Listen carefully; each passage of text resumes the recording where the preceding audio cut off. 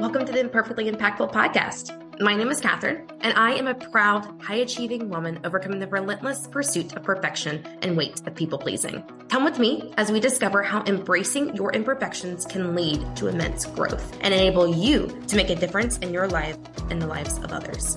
From candid conversations to empowering stories, I, along with my guest, will guide you to unleash your full potential and craft your unique path to impact.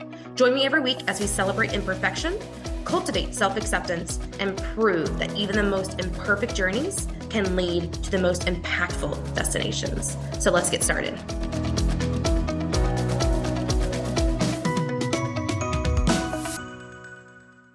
Welcome back. Today is a little interesting episode, at least for me, not what I expected to talk about. I recently have uncovered a interesting hidden perfectionism of mine, and it actually relates to money and financials. And if you know me, I am someone that does not normally procrastinate. I usually come across with quite a bit of confidence, especially all the different financial statements, budgets, everything I've had to deal with, at least in my corporate job, working in hotels and housekeeping, front office, running a property myself up in Virginia. And recently I have opened my eyes up to a world where I fear almost looking at my personal finances. But in all honesty, it's that looking at them, they're not perfect and not the way I want them to be. And I'm currently working through the confidence to look at them, to sit down, to create a budget, to check in monthly and make sure that I am tracking and keeping up with it to see where we're at, where we want to be, and learning how to feel financially abundant with what I have and be happy with what I have. So it all started probably a few weeks ago. I've started investing in myself, hence getting in the room, getting coaches, all those things. And the numbers are a little scary because I am a travel bug.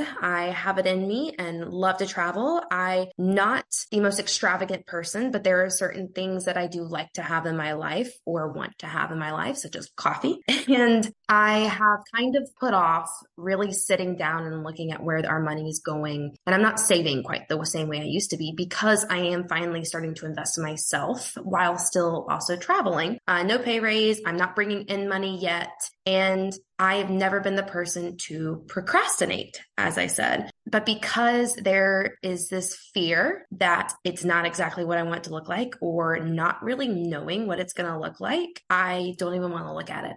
And I know there's probably some of you out there, many of you out there as well, that numbers is not your thing. And that's the funny thing. Numbers is my thing. My mom was an accountant and I love numbers. I love running them. I love doing them. But recently just having to sit down and truly look at my own and my family's own money and where it's going has been a little difficult for myself to put the time in and designate an hour, 2 hours, 3 hours to look through it, create a budget. I did use Mint or have used Mint and have everything uploaded on there, but really haven't sat down to start tracking and breaking it out. But that is my goal. And that is something that I will put it out there. And if you would like to know my steps that I'm taking currently to do that, I am not paying someone. I am not using anyone. I'm just using Mint, free app.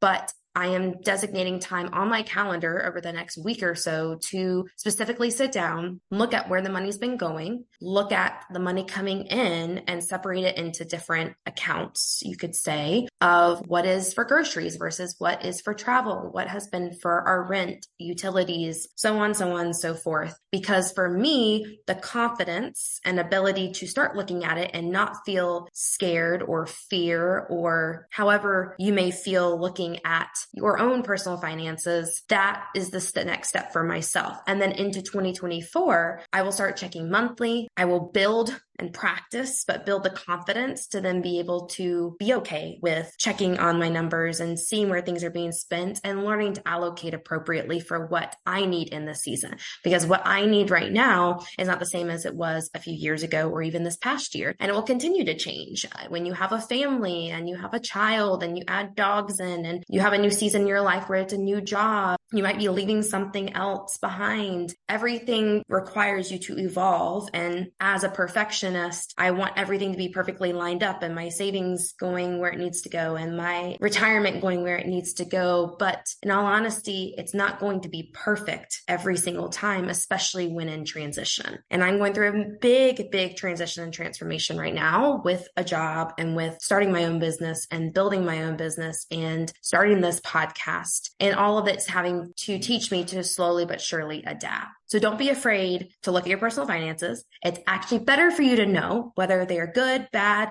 in between. Check on them. It's okay if it's not perfect. It's okay if it's not that great. Hire someone to help you if you don't have the time. If you want to learn, it's always good to learn. There are tons of books, and I will link a couple on the bottom just so you can reference some things that I've been reading. One is more for business related, and the one or two others will be more personal finance related, and they all mix and mingle and can be related. But check them out, utilize that, do it on your own, get an Excel sheet, reach out to me if you want to hear my process. It's not going to say crazy simple, but utilizing those apps or templates that you can find is one of the best way to do it. And over time, you do the practice and you get better and better and more confident, and you learn it's not going to always be perfect. It's just going to be whatever it is you need in that moment, and that you have to be flexible and adapt to how your life is changing and in the season you are in.